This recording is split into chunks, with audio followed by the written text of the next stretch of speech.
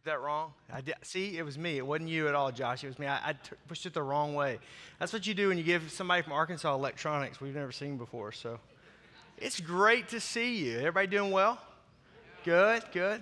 Okay, let's start all over. I'm going to walk up so I get this right out.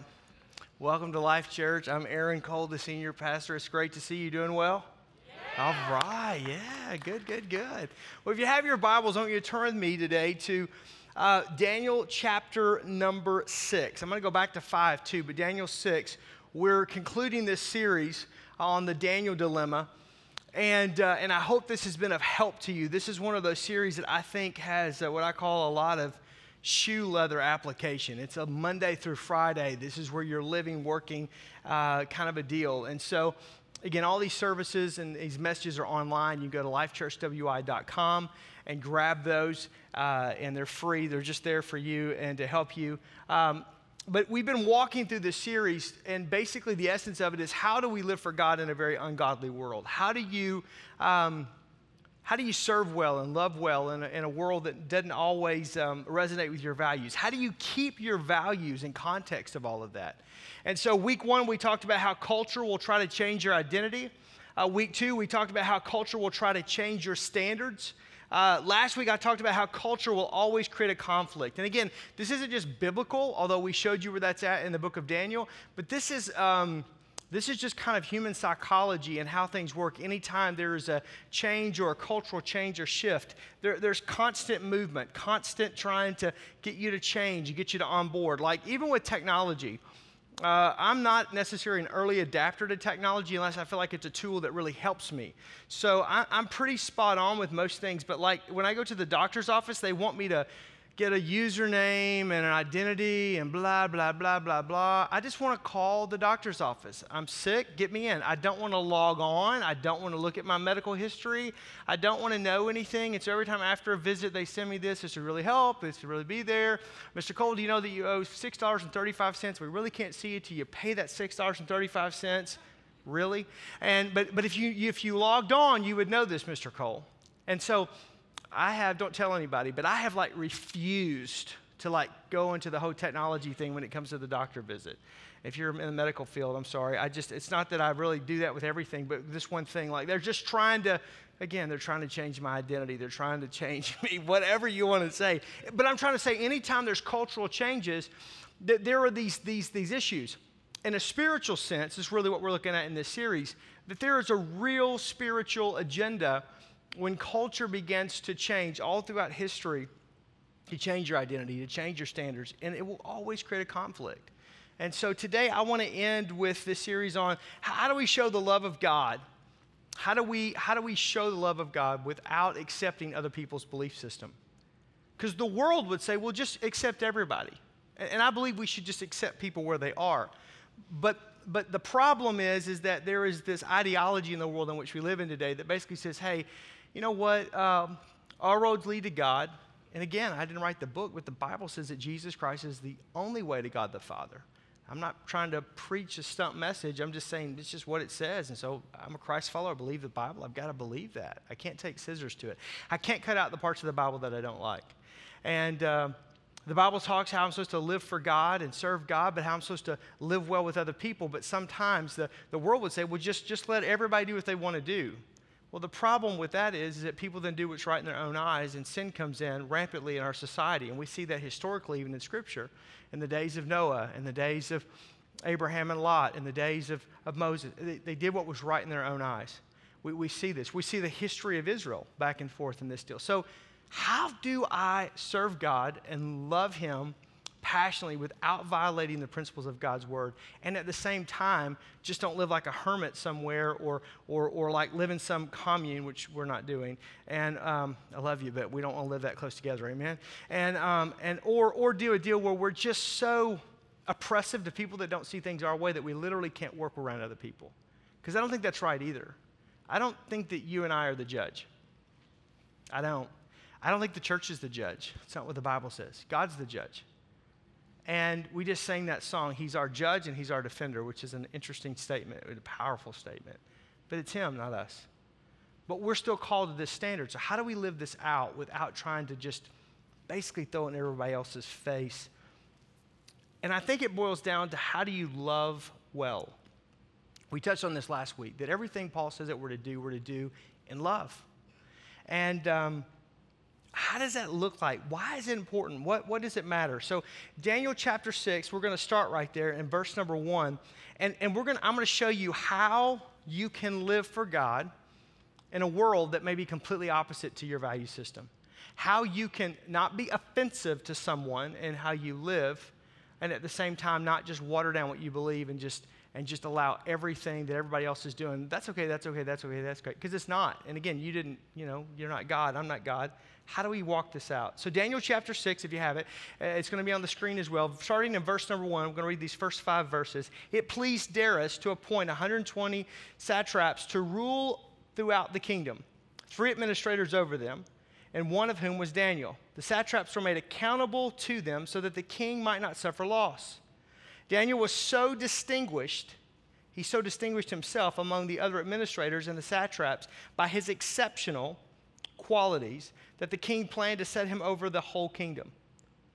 At this time, the administrators and satraps tried to find grounds for charges against Daniel in his conduct of government affairs. They were unable to do so because they could find no corruption in him, because he was trustworthy and neither corrupt nor negligent.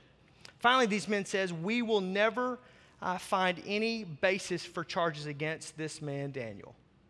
So we see this picture of who Daniel is. And you've got to stop and think just for a second. History confirms all of this. That what's happened between the end of chapter 5, and I'm going to go back to that in a minute, and chapter 6 is that King Darius of the Persians, they overtake Babylon as the number 1 superpower in the world.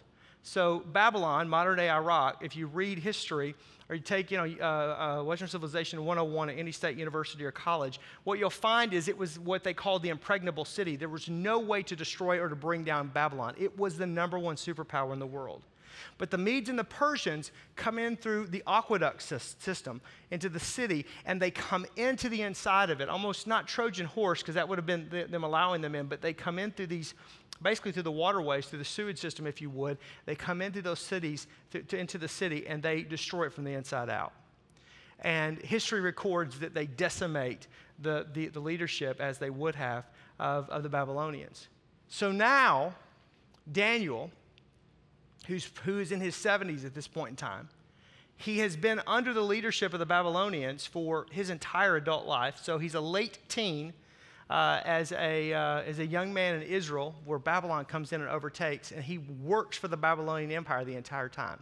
Whole new regime, King Darius, king of the Medes, comes in and overtakes this city and overtakes Babylon in doing so, and becomes the number 1 superpower of the world, and he is establishing his government. That's what's talking about in chapter 6. So Daniel has to once again prove himself again through an entire vetting system with a brand new regime and a brand new government. And so, but what happens is cream always rises to the top, and he just goes right to the top of it. And the Bible uses this word exceptional because of his exceptional qualities. If you have a different version, I like I think it's the NIV or the ESV that uses it this way. It's because of his excellent spirit. It's the only adjective. He's the only person in Scripture that's given the adjective of excellent or exceptional of any person that's ever commented on in Scripture. There is this excellence. So think about marketplace, Monday through Friday, your business, you're a working professional.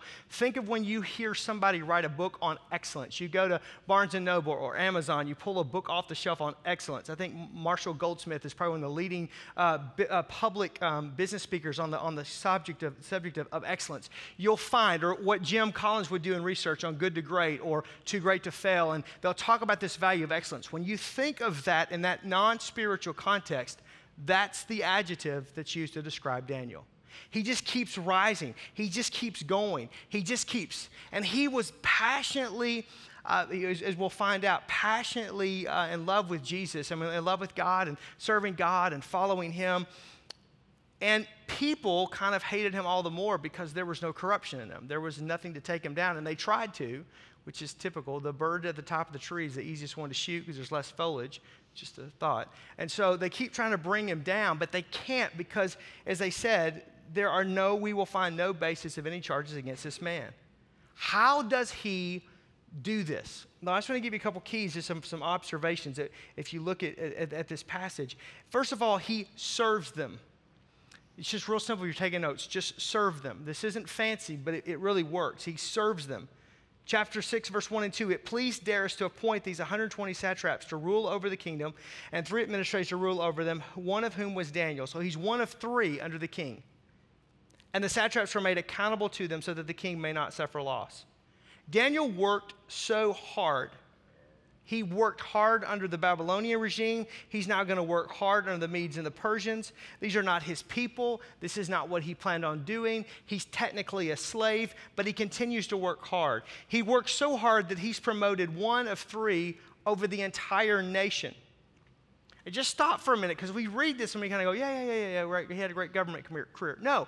Would you do well if you were working for a group of people that had overthrown the United States, completely stripped us of all of our rights, and all of a sudden now we are no longer a republic, we are now an own entity of another nation in the world. And you have to serve their interests, which is diametrically opposed to yours.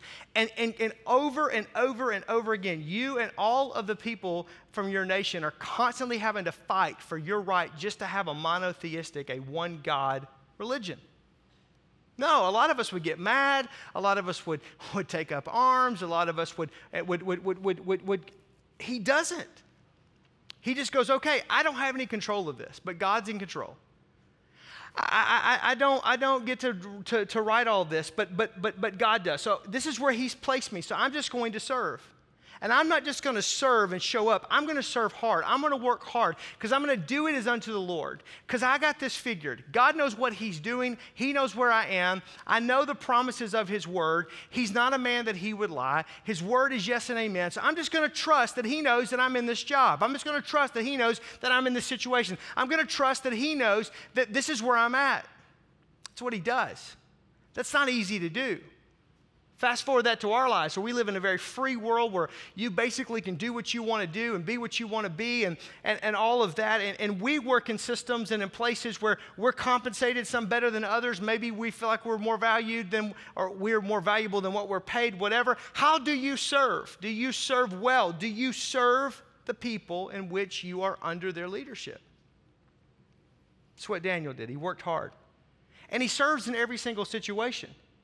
This is kind of what sets him apart. Is he a part of King Nebuchadnezzar's vision? No. He was an oppressor to his people. Was he part of King Darius's now vision? No. He's going to... Darius will be the one that will throw him in the lion's den. That's what we'll read later on. This is the guy that puts him in the lion's den. Did you understand? I mean, you're talking about somebody that's been done wrong. I mean, Daniel is there. But he's not following the king. He's following God. This is important to understand. As followers of Jesus Christ and as followers of God and people of God's word, we are called to the word to serve the people that we're under. Paul will go on to say, even if you're in a master-slave situation, serve your master well. He's not promoting slavery. He's saying in the world in which they were living in, this was a reality. Therefore, because this is a reality, be so in love with Jesus, so vested in his word, so standing on his word, that when people look at you, they see the same exceptional, excellent spirit and quality in how you do, that God then will begin to promote you, that God then will begin to do that in your life. And so in every single situation, he serves. Secondly, Daniel sets an example for those that are around him. Daniel constantly, he's a pace setter. He's setting the example. Look at verse 3 and 4. Daniel was so distinguished and so distinguished himself among the other administrators and the satraps. These are the top of the top of the top by his exceptional or his excellent qualities that the king planned to set him over the entire kingdom. It's just an amazing thought to me. At this, the administrators and the satraps tried to find grounds and charges against Daniel and his conduct of government affairs, but they were unable to do so because they could find no corruption in him because he was trustworthy and neither corrupt nor negligent. Just think about that phrase. He's in government work and they can find no corruption in him. Woo, don't shut me down when I'm preaching good. Do you understand how difficult that is? I mean, We live in a free society. The people that work in our government choose to work there. And many of them pay a lot of money getting elected to be in those positions. And they have a difficult time. Our society has a difficult time. Let's just use a personal pronoun. We have a difficult time. They can't find any place where he's wrongly filed his taxes. They can't find any place where he hasn't made an account. They haven't found any indiscretion in his expense report. Come on, don't shout me down when I'm preaching good. He didn't go to Chick-fil-A and get a milkshake and put it on the company. Those are good milkshakes if you haven't had them, by the way. I know Shamrock Shakes are kind of hot right now, but I'm just telling you, once this St. Patrick's Day thing is over, just go over to, okay, I digress. But I'm just saying, he doesn't do any of this. They can't find anything. And it's not that they're not looking. They're all digging because they want to take him down because they can't stand him because he's in their way of success. Those 120 satraps that are below him, if they can knock him off, one of them get to go to his position. And the other two administrators don't think that they don't know that Daniel's the favored one of Darius between them. So you have this interesting dynamic that's going on, yet they could find there was no lack of integrity. Why? Because he set an example. He was a pace setter. And he set an example on how he served. He didn't set an example in telling everybody that they were wrong and he was right. He didn't set an example by witnessing to everybody about his God and telling them they were all going to hell. Don't shout me down. He didn't set an example by how many invite cards he gave out, although you should do that for Easter. I'm just telling you. He set an example by what? His service. By the way he did his job. By the way he operated with integrity in a system and in a society that did not really value integrity. Historically, look at it. I mean, just from a historical standpoint, corruption and government is not a new thing. All the way back prior to Daniel's day, all the way through to the 21st century. Yet he operates with such integrity that he sets this example. He's trustworthy. He's honest. I mean, think about this. Parents, I'm going to go right here for a minute. You know exactly where I'm going. What kind of example do you set with your kids? Is it do as I do or do as I say? Employees, workers, those of us that have gainful employment and we answer to somebody. How many of us set an example among the people and whom we're working for and around, that we set an example, that we show up early and on time, that we'll stay late if need be, that we're just thankful to have a job? You ever been in a business where you just like, you know, is this too much for you? Like, maybe somebody else needs to do this job, right? You know, like you're going in, you're a customer, and you're just thinking, man, they hate life and hate everything. It must really be bad to work here, and you know, whatever. How many of you that own companies set an example in such a way that you lead first? I'm not saying you don't have some freedoms. I'm saying, but you lead first. That you're not asking anything out of the people that work with you and for you that you don't give, and that you're not first to be there. Students, how many of you set an example with your classmates, with your peers, in the classroom? Or are you constantly pushing against the system, pushing against the people that are around you? When the coach asks you to, when the teacher's asking, when the principal, I mean, does the principal know you on a first name basis? That's what I'm drilling down to, right? That's not a good thing. How do you set that example? Again, we're living in a free society where we get to technically choose the job that we work at, choose the people that we're around, and how we live life. And how many times do we find ourselves griping and complaining? And this is a guy that's in a system that's not of his choosing. Quite frankly, he was poised to be prime minister of Israel. At this level, I mean, think of all the people in the Bible. The only person in Scripture that the adjective excellent, exceptional is given to is Daniel. That's it.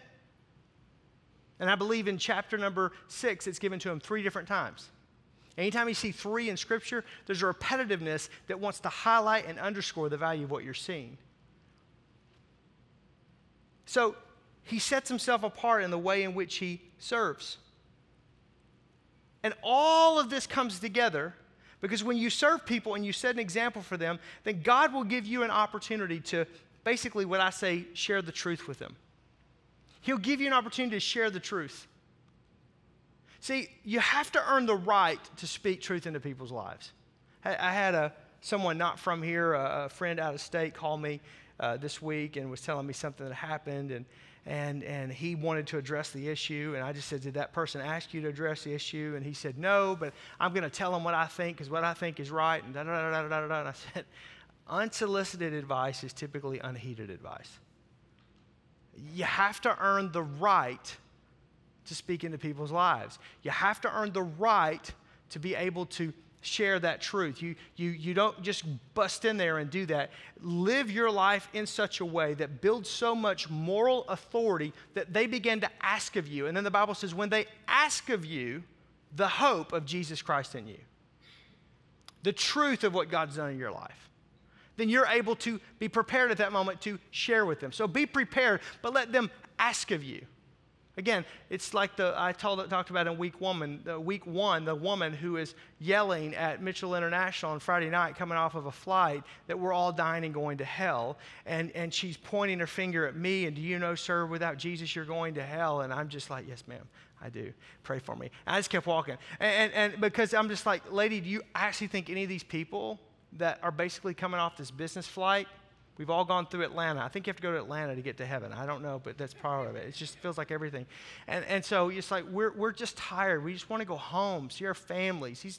A lot of these guys and gals have been working all week long, and we've been in this airplane and you're yelling at us. That's what I wanted to stop and say. Do you really think that you're moving the needle at all?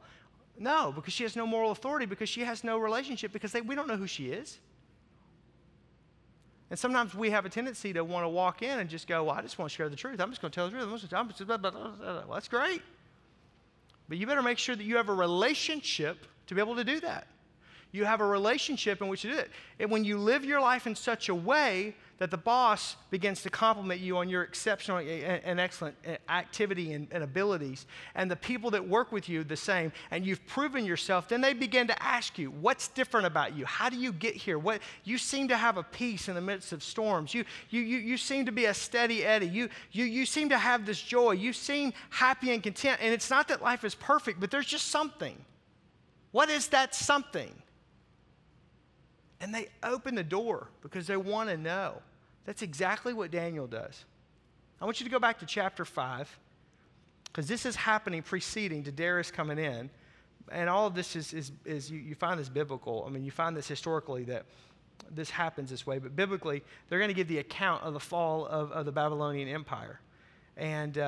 But there is an opportunity where, because of Daniel's giftedness and his excellence, that he is summoned and asked to utilize that ability. And in that moment, he's able to declare, for the first time since he's been captive, this is the second time he'll be able to do this, but actually, because he got to do it one other time and he'll mention it, but to be able to share the truth of who God is. Daniel chapter 5, verse 1, King Belshazzar, this is the son of Nebuchadnezzar, had a great banquet for thousands of his nobles, and they drank wine with them. So they're getting drunk and blitzed and the whole deal. Verse 2, while Belshazzar was drinking his wine, he gave orders to bring the gold and the silver goblets that Nebuchadnezzar, his father, had taken from the temple of Jerusalem. These would have been holy items that would have been used in the temple. This is big-time stuff. So the king and his nobles, his wives and his concubines, might drink from them. So it's a complete desecration of the house of God. So they brought in the gold goblets that had been taken from the temple of God in Jerusalem, and the king and his nobles and his wives and the concubines, they drank from them. As they drank wine, they praised the gods, lowercase g, of gold and silver and bronze and iron and wood and stones. This is complete debauchery. It's complete. What they're not saying here is that this is a straight up orgy in most situations, because of this was another one of the ways that they would appease the gods and so forth and so on. So this is just craziness that's going on. Now, think about that going on. Verse 5, then suddenly the fingers of a human hand appeared and wrote on the plaster of the wall. So they think we're drunk or we've smoked some wacky weed or something's happened, and therefore this is what's going on, but this is really actually happening. Near the lampstand in the royal palace, and the king watched the hand as it wrote. Verse 6, and his face turned pale, and he was so frightened that his legs became weak and his knees were knocking. A total sober moment.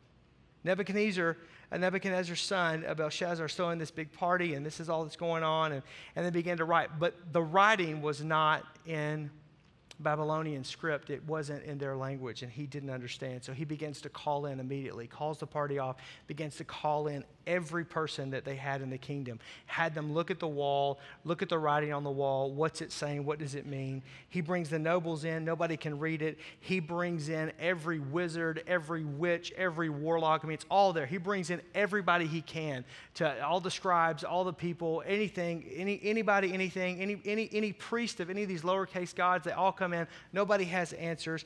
Finally, his wife hears the commotion. I'm just kind of summarizing here. And she looks at the king as he's about to pass out, and she reminds him of a guy who works in the government that was close to his father as an advisor. And his name was Daniel. And that he could actually interpret dreams, that he had a connection to God. Because if you read beyond chapter 6, you begin to read chapter 7 and following, you'll see basically a prophetic vision that Daniel has of the end times. And we still don't know all the ins and outs of that. To unpack that is a lot of we just don't know, we don't know, we don't know. He's explaining what he's seeing. So Daniel has this spiritual gift that God's given him in that way. And so he was excellent of spirit, and so she comments on that and to bring him. And so they summons for him. Look at verse 13 of Daniel chapter 5. So Daniel was brought then before the king. This is Belshazzar. And the king said to him, are you, Daniel, one of the exiles? So he's speaking of these Jewish boys. My father and the king brought from Judah. For I've heard the spirit of the gods. Again, he doesn't follow Jehovah God. Is in you. And that you have insight and intelligence and outstanding wisdom. Then Daniel begins to read the writing on the wall. Daniel, before he does this, though, if you read on, I'm just kind of summarizing some of these for the sake of time. He tells the king, hey, I had the same conversation, Belshazzar, with your dad, with Nebuchadnezzar. And he didn't obey God. And because he didn't, God humbled him. We talked about this. This was discussed in week 2 when Greg Washington was with us. And he was cast out of the kingdom. And history records this. He was cast out of the kingdom like a wild animal for 7 years. Just a complete craze. Until he recognized that God was in control of all. And then God brought him to his right mind. But you, the king, Belshazzar, have not humbled yourself.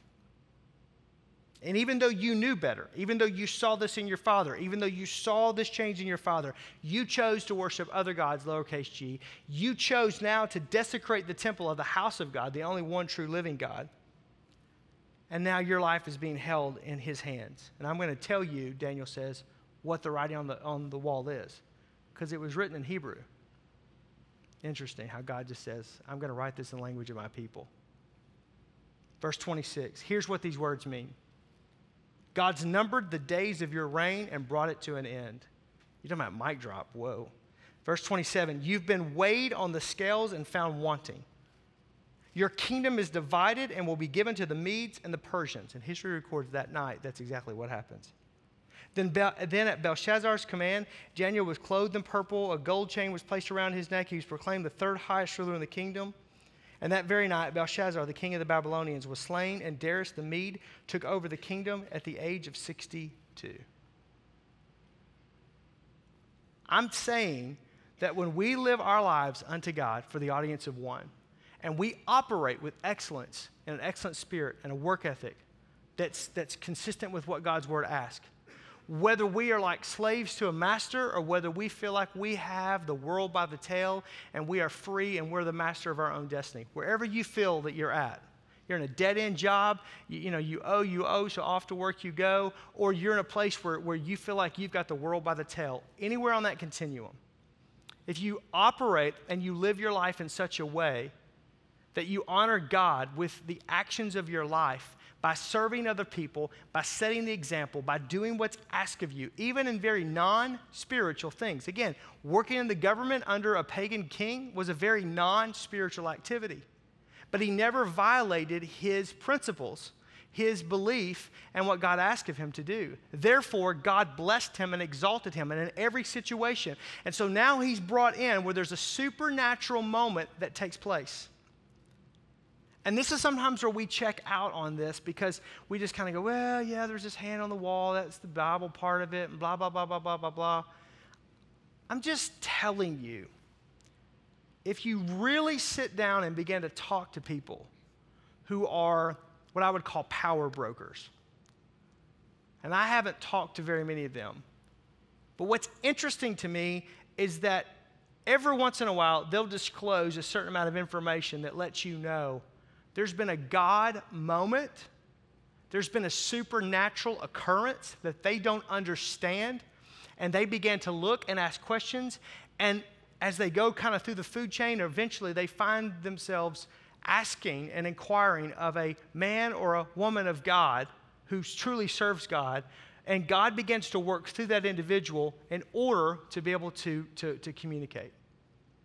I could tell you of people that I know of. I've got let's just say it this way, someone that everybody in this room would know that contacted a friend of mine who I went to Bible college with and asked him, would he come to his home and simply have a conversation because this occurrence happened in such a way that he cannot reconcile it. And he had been connected with this friend of mine in another way. And just amazing. Like you're going, that's a God thing. Yeah. But nobody puts that in print because you don't tell anybody that stuff. You don't communicate that to anybody else. And what I'm trying to say to you is that there are places where you go, man, my boss is so lost, man. He's such a hellraiser. He doesn't serve God. You don't know what God will do. You don't know if he wakes him up in the middle of the night and all of a sudden he has this crazy dream, or there's this crisis, or there's this thing that happens, or this supernatural type occurrence that happens.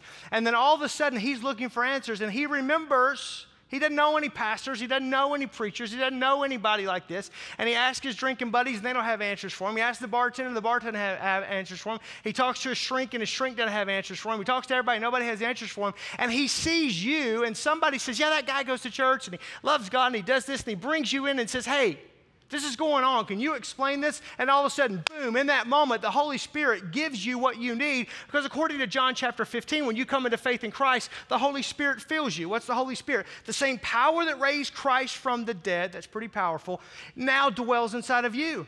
And he's there in that moment to give you the word to be able to say when you don't know what else to say. And then God, not because you preached to somebody or because you were holier than thou or because you had a Christian bumper sticker or a fish on the back of your car, none of that, but because of the way that you work in your industry, in your trade, and what you do, God opens a door for you. That person comes in and says, I've been watching, can you talk to me? I get calls from time to time from people in the community at large that I've met, that I've interacted with, and they just say, could I have a moment of your time? I was at a dinner a few months ago, and I'm sitting there, and I had no control over where I was seated, and we all knew who was going to be in this room, and so I'm seated in this room, and I'm seated next to a congressman, and he said, I'm so glad we're sitting next to each other. I read your bio. I've been looking at some of your sermons, and I've got some questions. I want to know some things. This is a United States congressman.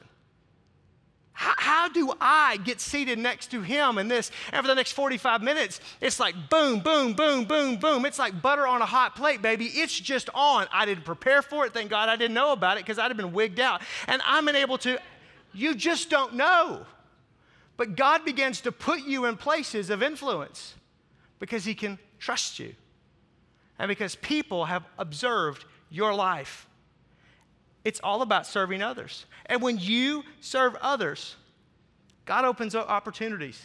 God opens doors in such a way to be able to change in powerful places. The opportunity for Daniel to speak the truth came because he served other people for years and served them well.